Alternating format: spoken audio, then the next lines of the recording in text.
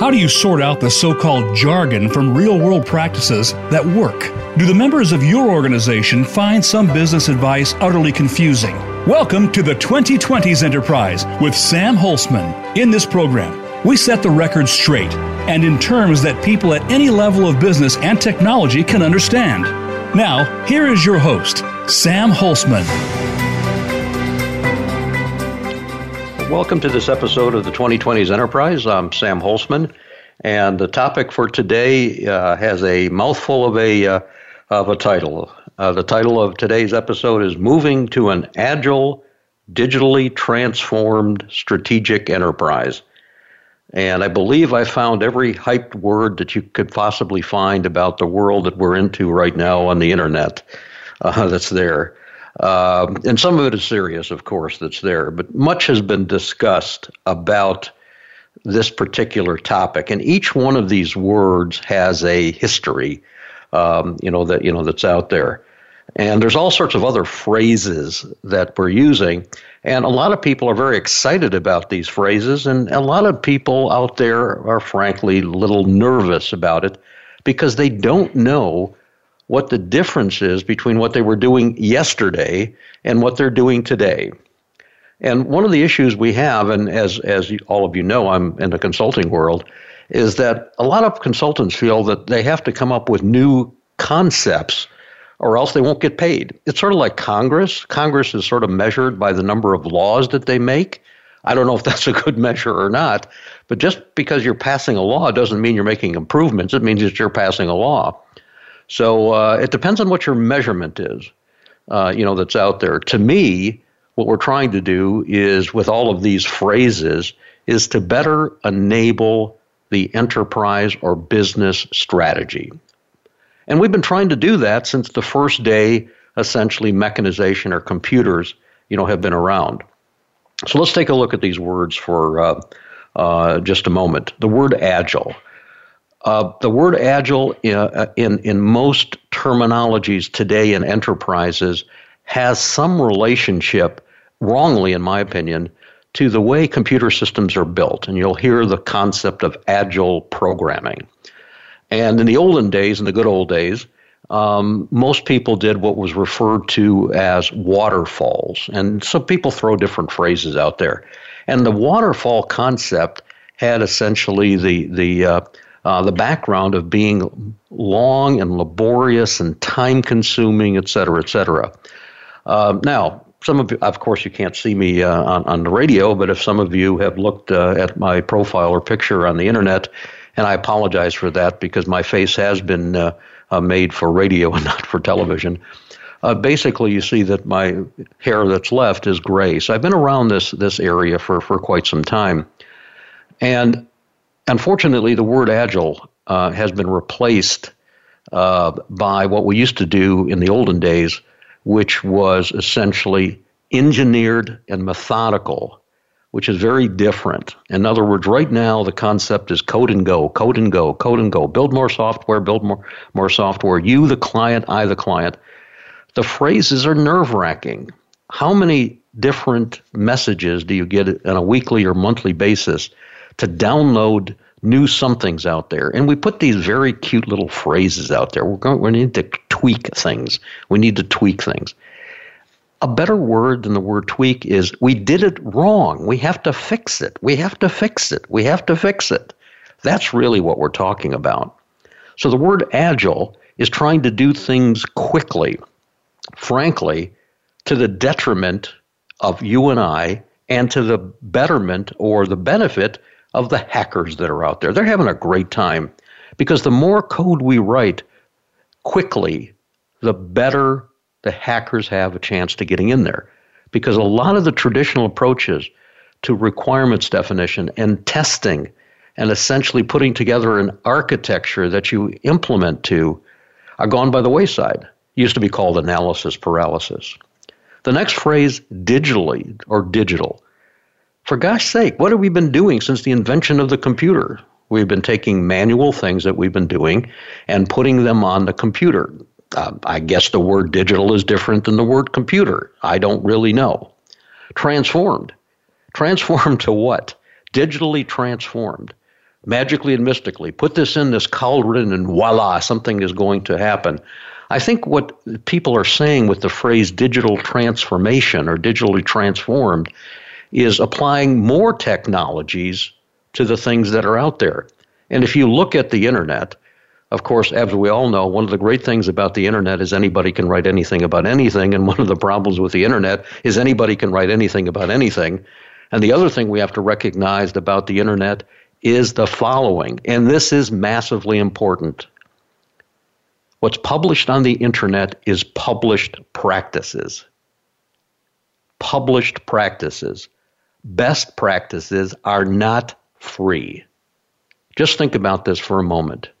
Best practices are not free. True intellectual property, competitive advantage costs money. Now, if you don't believe that, why don't you go to your local Apple store and say, hey, why don't you give me one of those iPhones? Well, what do you mean, give it to me? Well, yeah, it's don't worry about it. It's the same as intellectual property. Just give me one of those. It's free, right? No, it's not. It costs money. The question that we have to ask ourselves is, why do we believe that competitive best practices would be free and published? They're not. It's the recognition that intellectual property, true competitive advantage, is going to cost you money, and it's not published on the internet. Now, if you don't believe that, think about this in your own organization. If you do have a best practice, would you allow someone to come in there and say, hey, I'm the XYZ consulting firm from wherever I am.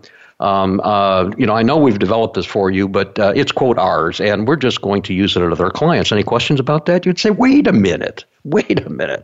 Or conversely, by the way, we got this best practice from the company down the road there, one of the Fortune 50 companies. Well, we're just going to lose. Just don't tell them about it. Don't worry about it. Nonsense. Intellectual property is what we're talking about. So what we're trying to do here essentially is to enable the enterprise to meet its objectives, both tactical and strategic, as efficiently and effectively as possible. That's what we're trying to do with all these crazy words out there. And unfortunately for you and I, most of what we see is steeped in what we refer to as maturity level 1 technological approaches, which are handcrafting things. And we'll get into that in just a moment.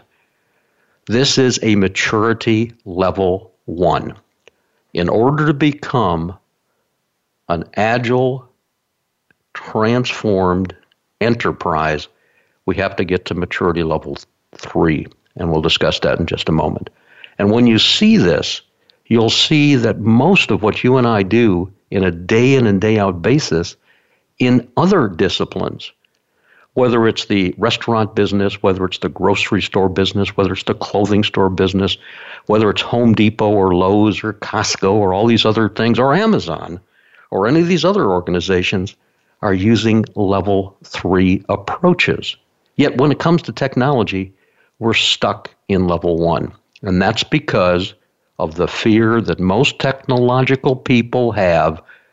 They're facing this for the first time, is essentially obsolescence of the skills that they have. And that's frightening to anybody. It doesn't matter what you're into right now. But if we look outside of technology for just a moment, you'll see that history has demonstrated that 2 actions are required to provide, in the physical world, product agility in the manufacturing space. In other words, to be truly up and be current and be able to compete in the physical world, there's 2 requirements that are there. So decades ago, we asked ourselves this question: do these proven approaches apply to businesses and enterprises? In other words, we have hundreds of years, let me repeat, hundreds of years of understanding how to really affect organizational activities and product development in the physical world. Can we apply those techniques in the technology world? Because what is a system? Or what is an application? Or what is an app on your phone? It's a product, but it's different. It's different than slinging code. And I'll tell you right now, it's very aggravating for me to see these hype meisters out there push coding, even to our children. Hey, we got to teach them how to code. No, we don't need to teach them how to code. That's a maturity level 1. It's a maturity level 1, and that's what we have to get away from. But again, the issue is we have this embedded culture that says we got to hold on to the status quo. The other thing we have to recognize is, how do you and I understand these things as we move forward? In other words, how do we understand things that are getting more and more complex? Well, you know what? You and I cannot understand things that are in 1,000 pages of text. And by the way, you can't understand things, and I can't understand things at least, in 150 pages of text, or even 15 pages of text.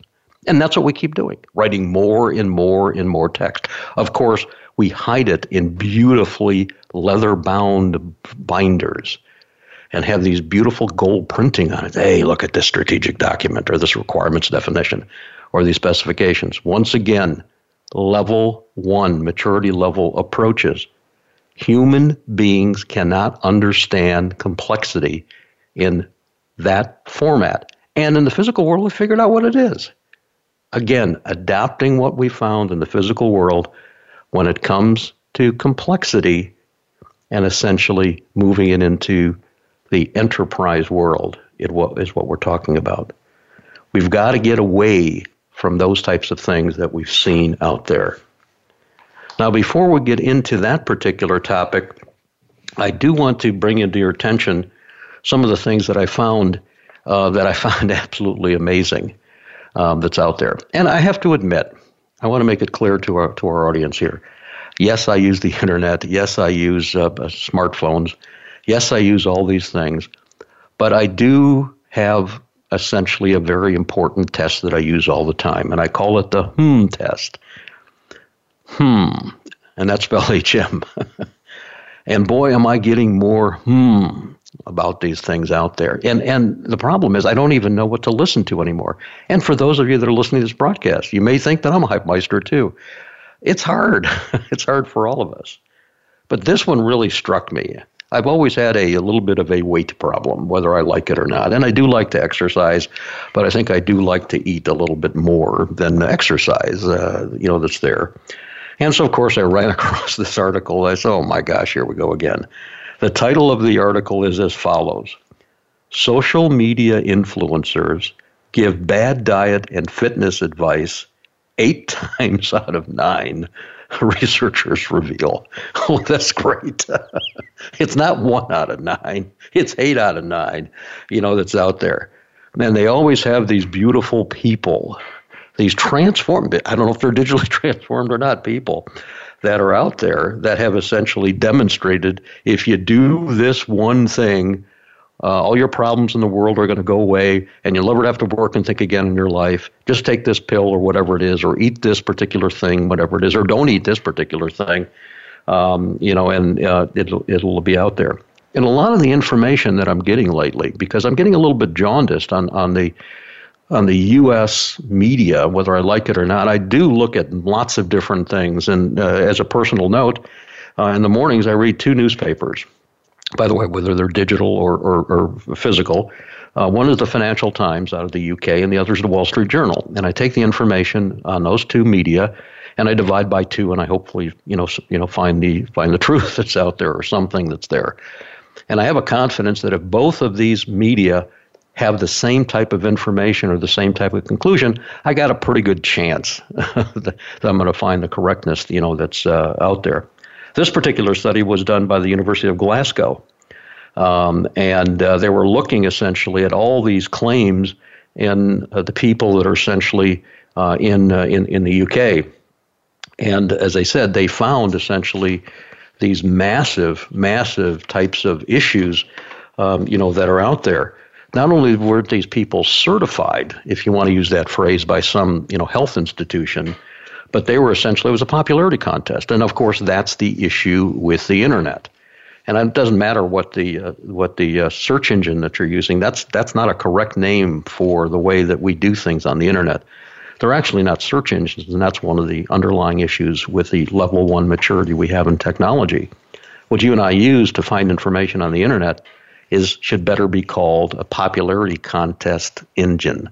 In other words, the things that you and I see and the order that we see them in are either essentially, as we're finding today, unfortunately, manipulated by somebody, or are based on essentially the popularity out there. And once again, we come up with these manipulations that are out there. And you have a situation that, as I said, when it comes to these types of things, there's actually it's the destructive power of the internet. The internet has good things and, of course, can do very good things with it. But on the other side, of course, you can also have bad things. And all of this, in my opinion, is due to the lack of maturity that we have in how we do things. And with the number of hacks that are out there and continuing, and the evildoers are having just such a great time, again, we've got to move this maturity level up. And of course, you may say that the people that are putting out the false information out there may believe it's true, that's out there, and so we have to defend their rights. Well, this is essentially an issue that we have, and we're seeing a lot of this in the press right now. What is right and what is wrong? And what's the test of that particular thing? And what's the consequences of essentially misinformation or bad information that's out there? Once again, all of this has to do, in my opinion, with the concepts underlying all of what we're talking about here, and that's the immaturity of building systems that are digitized, and the ease of which that particular maturity allows evildoers to essentially do their work. So you've been listening to the 2020s Enterprise with Sam Holzman. We're going to take a short break, and when we come back from the break, we're going to get into what we suggest will allow us to address some of the issues that we're seeing. So we'll see you back here in just a couple of minutes. Thank you for listening. We'll see you on the other side.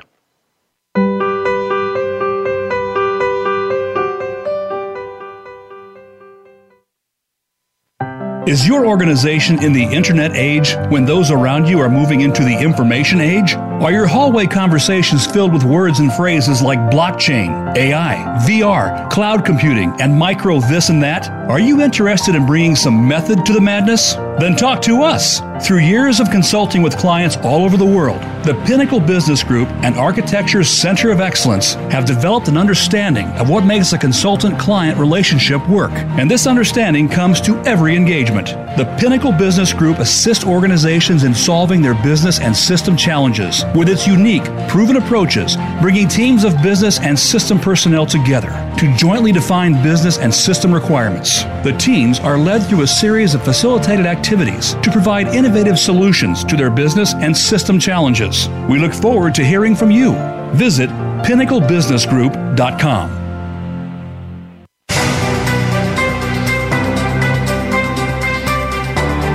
You are listening to the 2020s Enterprise with Sam Holzman. We welcome questions and comments about the program via email to sam@eacoe.org. That's sam@eacoe.org. Now, back to the 2020s Enterprise. Welcome back. I'm Sam Holzman, and today's topic has a huge title, as I mentioned before. It's Moving to an Agile, Digitally Transformed Strategic Enterprise. I also have a bridge I can sell you later on, too. I'm just joking about the bridge. I hope when we get through our broadcast today, you'll believe that there is some method to the madness that I'm chatting about today. It is fundamental. And ladies and gentlemen, in your enterprises, in your business, we have to collectively work with the technologists in the business to get this recognition. And it has to do with moving into the information age. We are in the information age. And in a previous broadcast, I went into quite a bit of detail in discussing with you our movement from the industrial age through the internet age into the information age. And in the information age, the game has changed once again. And of course, we can trace this back to the nomadic age, the agricultural age, the mercantile age. And then, as I mentioned in a previous broadcast, I gave you a lot of detail on the last two ages we're gone through and the one that we're going into now, which is essentially the industrial age, getting out of that into the internet age. We're leaving the internet age and going into the information age. And historically, every one of these paradigm shifts, and these are real paradigm shifts, is 40 to 70 years. 40 to 70 years. Not 4 to 7 minutes, but 40 to 70 years is what we're talking about. And each one of these movements is a change.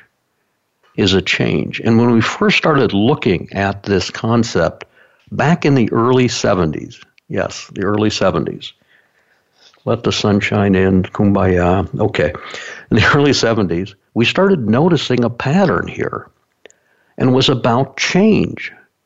There's these changes that are going on. So we said, you know what, let us just move away just for a moment from the concepts of technology and business and study change. Let's take a look at how change has actually occurred in the physical world, in the non-physical world, if I can use that phrase, in enterprises, in business, in transformations, in humans, in thought processes, in governments. Change is all around us. And what the internet has done is essentially taken a couple of these dimensions and taking them down to about zero. And those two dimensions are distance and time. Distance and time. So the internet has moved those two equations almost to zero. Now with that comes benefits and, of course, trepidation in some people's parts, or a different approach, that's out there. And we see this all the time. The competitiveness, is incredible. In the good old days, we had essentially, 3 networks on television, ABC, CBS, and NBC. Since I was from the Detroit area, we had the CBC, the Canadian Broadcasting Company, across the pond there in Detroit River and Windsor, and that was a Canadian Broadcasting Company, and that was about it. Now there are hundreds of essentially outlets for video-based activities. Please notice the word I use, not just television, but of course the internet and everything else that's out there in the spheres that you and I deal with on a day in and day out basis. And so with that comes choice, with that comes change, with that comes competitiveness, and with that comes this belief, which is correct, that we got to get stuff out there quicker. But that doesn't mean that we need to get stuff out there poorly. That's the difference. And that's the change that we have to recognize. Because when it comes to enabling business strategy in technology, we are still, as I said, in maturity level 1. So let's step back for a moment and take a look at changing something, changing anything. Again, we went out and studied change. And to our shock and amazement, we found that there are 3 ways to change a physical object. We thought there'd be hundreds or a lot, whatever the word a lot means, but tons of stuff that's out there as far as that goes. And fundamentally, we found there are 3 ways to change a physical object. So once again, our thought processes, our theories at that time were, if we can figure out how this is done in the physical world, can we apply some of those lessons learned to the business and the underlying technology world that's out there? So that was our theory, and it turns out it's a pretty good theory, it turned out, after decades of looking at this. So coming back to this, some of this may sound a little silly, and I do try to bring a little humor into this, is that one of the ways that we can change something is go for it and see what happens. Go for it and see what happens. Now, of course, you know that there's a risk, to doing that, but there's a reward, which is speed. So a number of years ago, my daughter and her husband were living in Chicago, and I get this nice little call, and usually when the call starts off with Dad, it usually suggests something. And one of the great things now, I must say, for our children is it's not usually, Dad, can I have some money? It's, Dad, can you do me a favor? Or can you help me out here? Or give me some advice? And it's really kind of heartwarming when that happens. So my daughter and her husband moved into this really nice little flat in Chicago. And one day they decided to spruce up the kitchen a little bit, and they put this white subway tile around the sink area and the counter area in their kitchen. It was beautiful. It was really, really nice. They had somebody come in and do the work and really looked nice. And the call was about the following. Well, within this new area in the kitchen, there are a number of electrical plugs. And those electrical plugs were the old beige color. There was nothing wrong with them, but it was startling when you looked at this beautiful white tile. Your eye almost immediately went to these beige outlets. It was kind of distracting to your eye. Again, there was nothing physically wrong. So my daughter asked me if next time I'm in town, if I could essentially replace those for her. And of course, it's because I'm a master degreed electrical engineer. No, it's not because of my education in the university, but I'm pretty handy when it comes to these things. So we're in Chicago. I go to the local store, buy some electrical plugs. I'm pretty good at doing this stuff. And I get to the kitchen, and all of you know what's the first thing that you should do, of course, when you're around electricity? Shut the circuit breakers off, of course. But please remember the segment that we're in right now. Go for it. Go for it. And, of course, the circuit breakers were a whole 17 feet away from me, it turns out. I'm not going to go over there and waste all that time. I got to get the strategic activities. I got to get the code out the door. I got to get the product out the door. We'll worry about it later. We don't have the time for analysis and paralysis and planning and all this other stuff. I'm just going to go for it. What's the possible unintended consequences that I can come up with? And, of course, you can think about what that is. Well, lo and behold, of course, I go and take the plate off that holds the electrical plug. So far, so good, right? And then I'm taking out the two screws that are actually holding the plug in there. And all of a sudden, there's this thought that comes over my mind. I'm looking and saying, wait a minute here. These electrical plugs, this is Chicago. This isn't Detroit. It looks like they have a different electrical code here. All of the electrical boxes here are made out of metal. Get it? Made out of metal. I got a sort of versus plastic in Detroit, which is fine, and that's there. And of course, you probably know what happened. All right, as I'm wiggling this plug out, the hot side of the plug hits the essentially the casing for the plug itself. The box, and my daughter looks at me. Yeah, okay, but I told you I didn't have to turn off the circuit breaker and waste all that time. Now, of course, that's the go-for-it approach. And I'm giving you, obviously, a little silly example on purpose. High risk, low reliability, change by trial and error. That's what we have to recognize. High risk in the real world, low reliability, change by trial and error. That's one approach to change. Remember, there's only three. The second approach to change is throw it away and start all over again. Throw it away and start all over again. Now, what is that phrase in the physical world sometimes called? Well, in business, it's called bankruptcy. Fascinating, huh? Or restructuring, whatever you want to call it. Again, as I mentioned before, I'm from the Detroit area. General Motors went bankrupt. Anybody remember the famous phrase Roger Smith made a few decades ago? As GM goes, so goes the country. And then, of course, the city of Detroit went bankrupt. What does that mean? To go a city to go bankrupt? Or General Motors. And, of course, the politics behind this. I don't have to get into this in this broadcast. It's a mess. And, by the way, you and I still own part of GM, the old GM, that's out there. And they seem to be recovering, I think, and watching there's new strategies and things like that. But approach number 2 is throw it away and start all over again. Now, there's a couple of reasons for it. One of them is everything has a useful life. We have to recognize that. Everything has a useful life. It doesn't matter what it is. Unfortunately, including me. I hope it's not done yet. But everything has a useful life. And sometimes we have to essentially gauge what the cost of extending that useful life is versus essentially throwing away and start all over again. And of course, the other thing we can do is scrap it.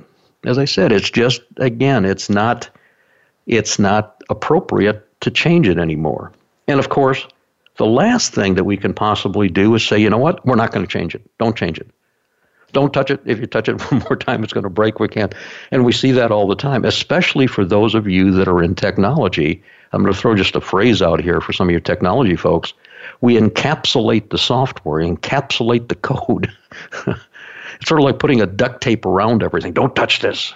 And we know what happens with duct tape over time. It gets frail and, and sticky and stuff like that, and we can't take it back apart again. It's a mess.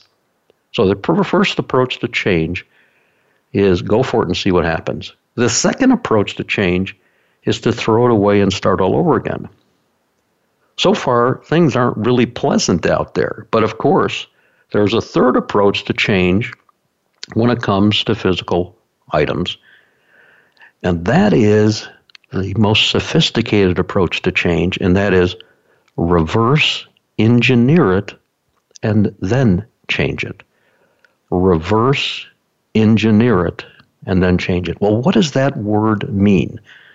Well, let's move the word reverse off to the side for just a moment. The second word is what's most important. And that was whatever you're trying to change, has actually been engineered. And if something has been engineered, you can possibly reverse engineer it. You can possibly reverse engineer it. And in most activities that you and I deal with on a day in and day out basis, the things have been engineered. So there's a possibility of reverse engineering it. So let's look at your home for a moment. If you have a home, there's discipline, engineering discipline, and regulations and standards. That word standards, oh my gosh. You're messing up my creativity if I have standards. Give me a break. Even artists have standards, the Pantone color scheme. They can talk to each other so they can understand what's going on. It's not an inhibitor to creativity. It's an enabler of creativity. That's what we sort of have wrong there. But let's keep going in this particular area as far as reverse engineering. We know that most homes, at least in the U.S., have wall supports, wall studs, in other words, supporting structures, 16 inches apart. And that's a standard. So if we want to hang a picture or want to hang a shelf, we have different mechanisms that we can use. And once we find one of those support elements, we have a high degree of confidence that 16 inches on either side of that is going to be another support structure. I'm just giving you one example of what that is. And so when we have those, underlying that is another very vital thing, which is a blueprint or some kind of a graphical representation of what we built. We call it as built, so that when we want to change it, we can change the drawings before we start messing with the physical object. What a concept. It's so basic. But none of this fits on an 8.5 by 11 piece of paper. What we have to recognize, if any of you have had the pleasure, privilege, or frustration in building a house, you know that there's not one drawing that gives us the understanding, the blueprint of the house. We have the heating, ventilation, and air conditioning drawing. We have the plumbing drawing. We have the electrical drawing. We have the structural drawings. We have various components, and because something as simple as a house takes multiple sets of drawings to understand it, same thing for business and enterprise. There isn't going to be one 8.5 by 11 piece of paper, whether it's electronic or not, that's going to give us that information. It's lunacy. So we sometimes hear, well, I just need a high level of detail. I don't even know what that phrase means. High level of detail. I have no idea. So in order to reverse engineer something, we need a baseline for addressing and managing that change, a baseline for addressing and managing that change that is human consumable in today's contemporary world in less than 90 seconds. Let me say that again. Human consumable in less than 90 seconds. This is what we need to do as essentially understanding the changes in our enterprise. And yes, there are ways to do this. This is not mystery. This is not magical. This is not hype.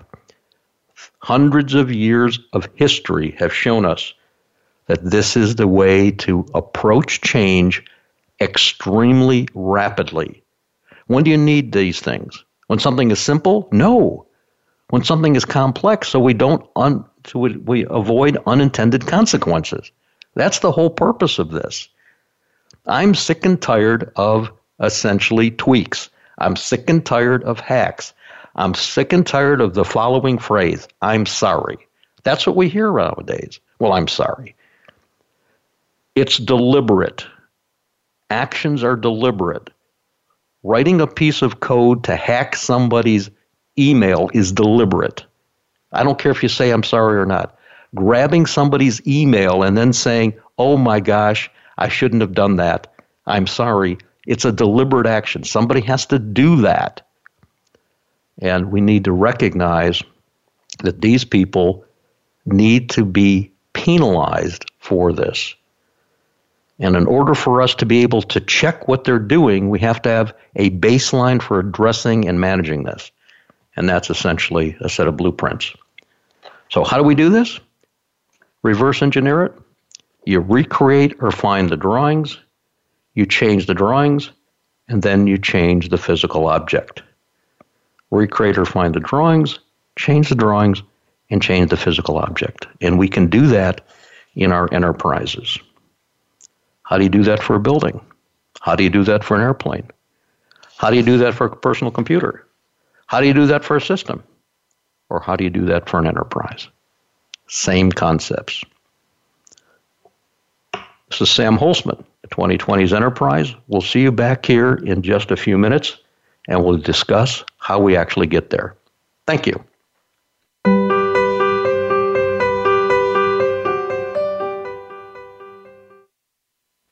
Is your organization in the internet age when those around you are moving into the information age? Are your hallway conversations filled with words and phrases like blockchain, AI, VR, cloud computing, and micro this and that? Are you interested in bringing some method to the madness? Then talk to us. Through years of consulting with clients all over the world, the Pinnacle Business Group and Architecture's Center of Excellence have developed an understanding of what makes a consultant-client relationship work. And this understanding comes to every engagement. The Pinnacle Business Group assists organizations in solving their business and system challenges with its unique, proven approaches, bringing teams of business and system personnel together to jointly define business and system requirements. The teams are led through a series of facilitated activities to provide innovative solutions to their business and system challenges. We look forward to hearing from you.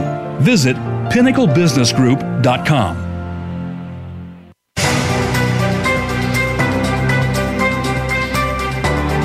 You are listening to the 2020s Enterprise with Sam Holzman. We welcome questions and comments about the program via email to sam@eacoe.org. That's sam@eacoe.org. Now, back to the 2020s Enterprise. Welcome back. This is our last segment, and we're discussing a mouthful of a title for this particular episode. It's Moving to an Agile, Digitally Transformed Strategic Enterprise. The concepts of change being sped up, and how do we address it from a business, technology, and strategy perspective. In our previous segment, I talked about the ways to change things. Essentially, go for it and see what happens. A little bit silly, but it's a way to approach things if we don't have any baseline for addressing and managing change. Throw it away and start all over again, which is sometimes referred to as bankruptcy or dissolving the enterprise or resizing or right-sizing or downsizing or whatever you want to call it, RE something. And then, of course, the approach to change that has been proven for hundreds, if not thousands of years, reverse engineer and change it. And in order to do that, it requires the concept of a baseline for addressing and managing change that is human consumable. And throughout history, we've seen that you and I as human beings have strengths and we have limitations. And one of the limitations we have is that you and I cannot understand complexity in 1,000 pages of text or 100 pages of text or even 50 pages of text or possibly even 15 pages of text. And we need a different approach to that. And I gave you an example of that in the physical world, which is the concept of a blueprint, essentially, for building a house or a building. And within these concepts, we also have to recognize in the contemporary world we're right now in, we have to understand that we're talking about human consumability, and there's another caveat. Anything that we're showing a business person when it comes to changing in this digitally transformed enterprise needs to be able to be understood in less than 90 seconds. Oh boy, 15 seconds is coming up. I don't think that's 15 seconds. Maybe we can do that one day, but 90 seconds is now something that we have to recognize. It's a human condition. We can argue about it, we can scream about it, we can moan and groan about it, but it needs to be understood. It's a human condition. We can do it, by the way, but we have to think about essentially a higher level of maturity. So continuing on here, how do we do this in an enterprise? Well, once again, I want to give you an analogy from the world of the physical world because it's been around and we can see things. Please remember that technology enablement, this whole digital stuff, is 40 or 50 years old. It's a heartbeat in time as far as history goes out there. But we've been building complex products out there, or somebody has been building products out there that are complex for a very long time. I mean, I had the privilege a number of years ago of going to Giza near Cairo, Egypt, and looking at the Great Pyramids. And I said, oh my gosh, how'd they do this? It's either some massive, tremendously understood engineering or Martians or something. Somebody did something. It's incredible. If you ever have the ability to go over there and see these things and just think about when they were built, how'd they do this? And I'm sure it wasn't go for it. It couldn't be. There's some tremendous science there. And you know, one of the things that's kind of neat, coming back to our last segment, is you happen to be able to walk into one of the pyramids there, and the Antiquities Authority allows us to do that now, or you to do that. And as you walk into the hallway, if you look over the left-hand side of the pyramid that I was allowed to see, what do you see on the left-hand wall? Sure looks like a set of, I'll use the phrase, hieroglyphic blueprints that show the various construction phases of these great pyramids that were there. There's a consistency because back then they had the same human restrictions. Maybe it wasn't 90 seconds of understanding, but it was a little bit longer. So transforming 7,000 years ago or 4,000 years ago to more contemporary, let's look at the physical world around you and I. And of course, one of the things that we see out there is stuff that's manufactured, built.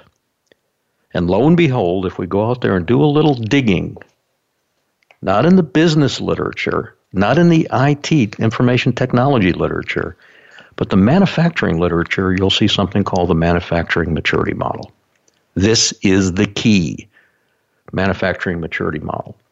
And within the manufacturing maturity model are these 3 maturity levels that I've been talking to you about.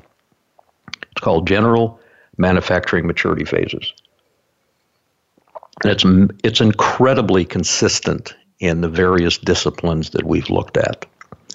And the first level of maturity is called make to order. Make to order. So let's take you back 120 years, plus or minus a few days. We're in Dearborn, Michigan. We walk up to Henry Ford and we say, Hank, build me a horseless carriage. And he says, no problem, Sam. Come back in 6 months, I'll have one for you. Now, of course, you know I'm going to be exaggerating a little bit. So he calls his buddy Harvey Firestone. Oh, he can't call his buddy Harvey Firestone. Telephone hasn't been invented yet, so he telegraphs Harvey Firestone. He says, I need 4 tires. And Harvey telegraphs him back. He says, no problem, Hank. I'll have those for you in a month or 2.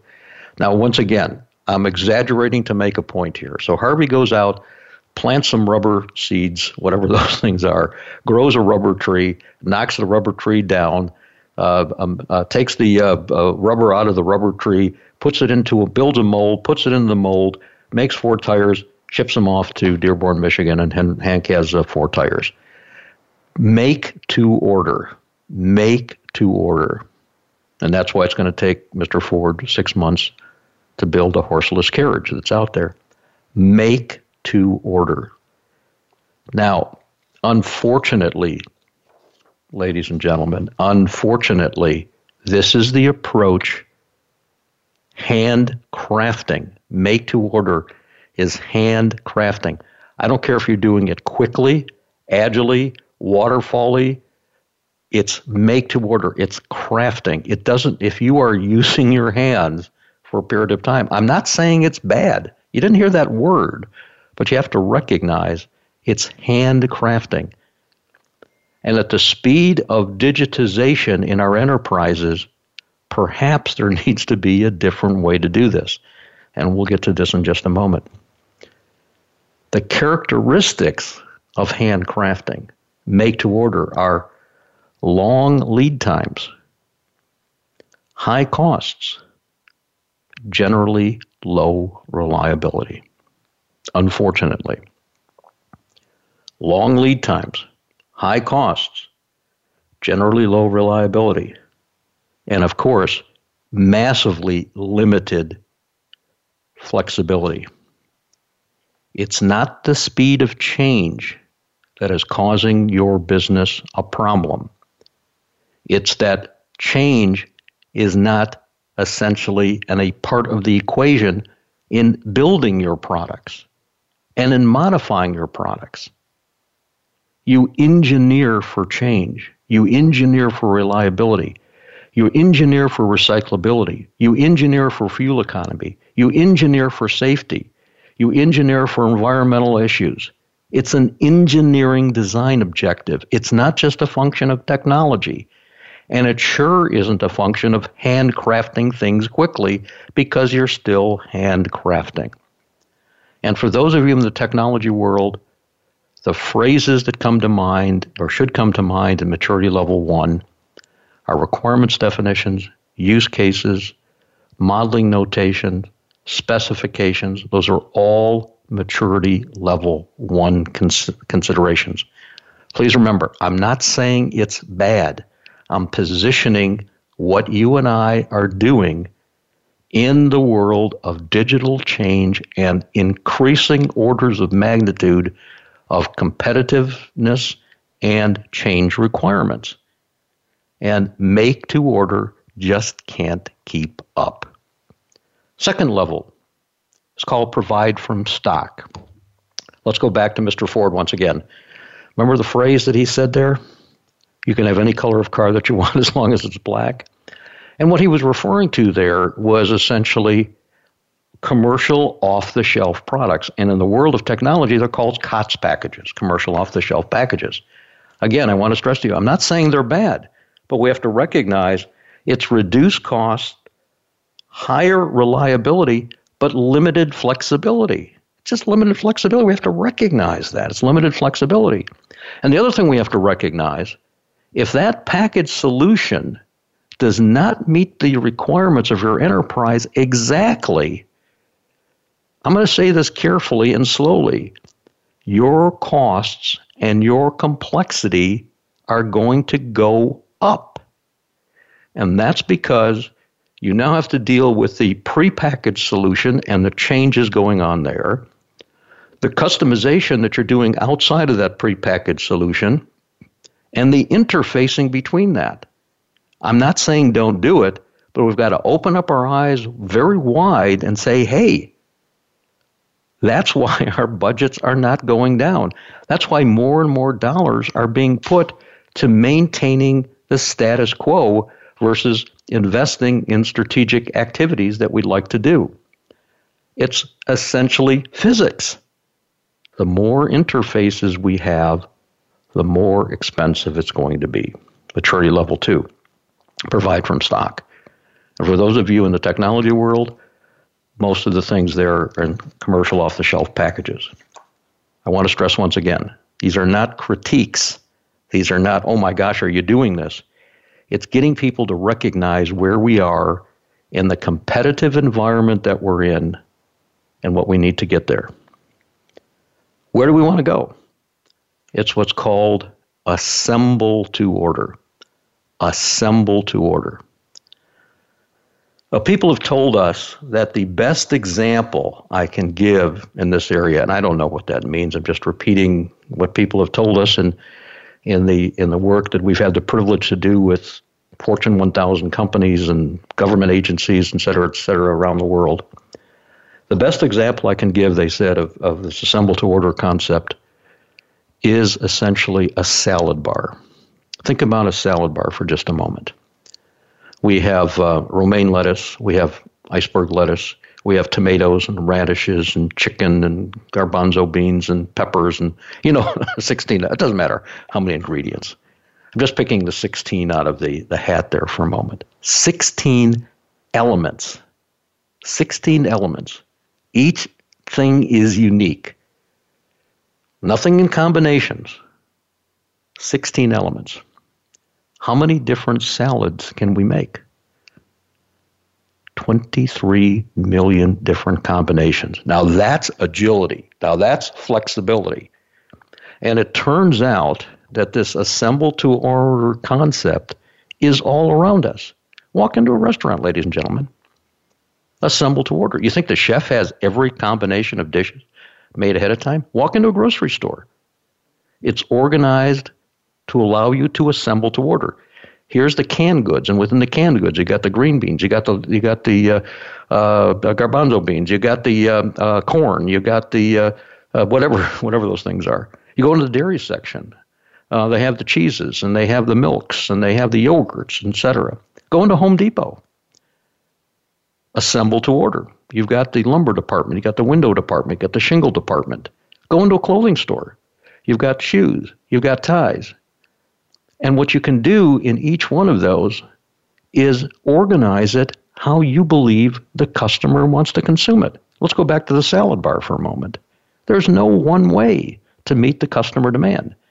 We can organize our salad bar by protein content. Here's the high protein content, medium protein, low protein. We can organize our salad bar by carbohydrate content. We can organize our salad bar by weight. We can organize our salad bar a million different ways to meet the consumer demand. Assemble to order is the key. And we have to bring that discipline that I've just demonstrated to you is all around our lives to the world of enterprise and business. And that's what we have to do. It is not the speed of change that is causing your business an issue. It's the maturity level 1 techniques that most organizations are using to address that change issue. And in order to address it, we have to essentially assemble to order, not make to order, not provide from stock. And the vendors that are out there in those two maturity levels, of course, are a little bit uncomfortable right now. So on that happy note, I hope you get the concepts here of this very mature and doable approach to meeting essentially the strategic needs of your enterprise. And that will provide your organization with the agility that it needs to meet its strategic objectives in an organized manner as change becomes continuous. Thank you for listening. This is Sam Holzman. You've been listening to the 2020s Enterprise. Please reach out to me at sam@eacoe.org, sam@eacoe.org. I'd be more than happy to discuss this further. Thanks for listening, and we'll see you next time.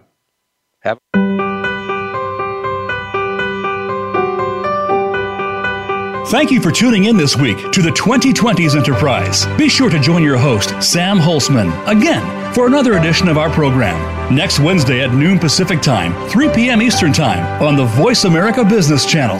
We'll have more topics of discussion then.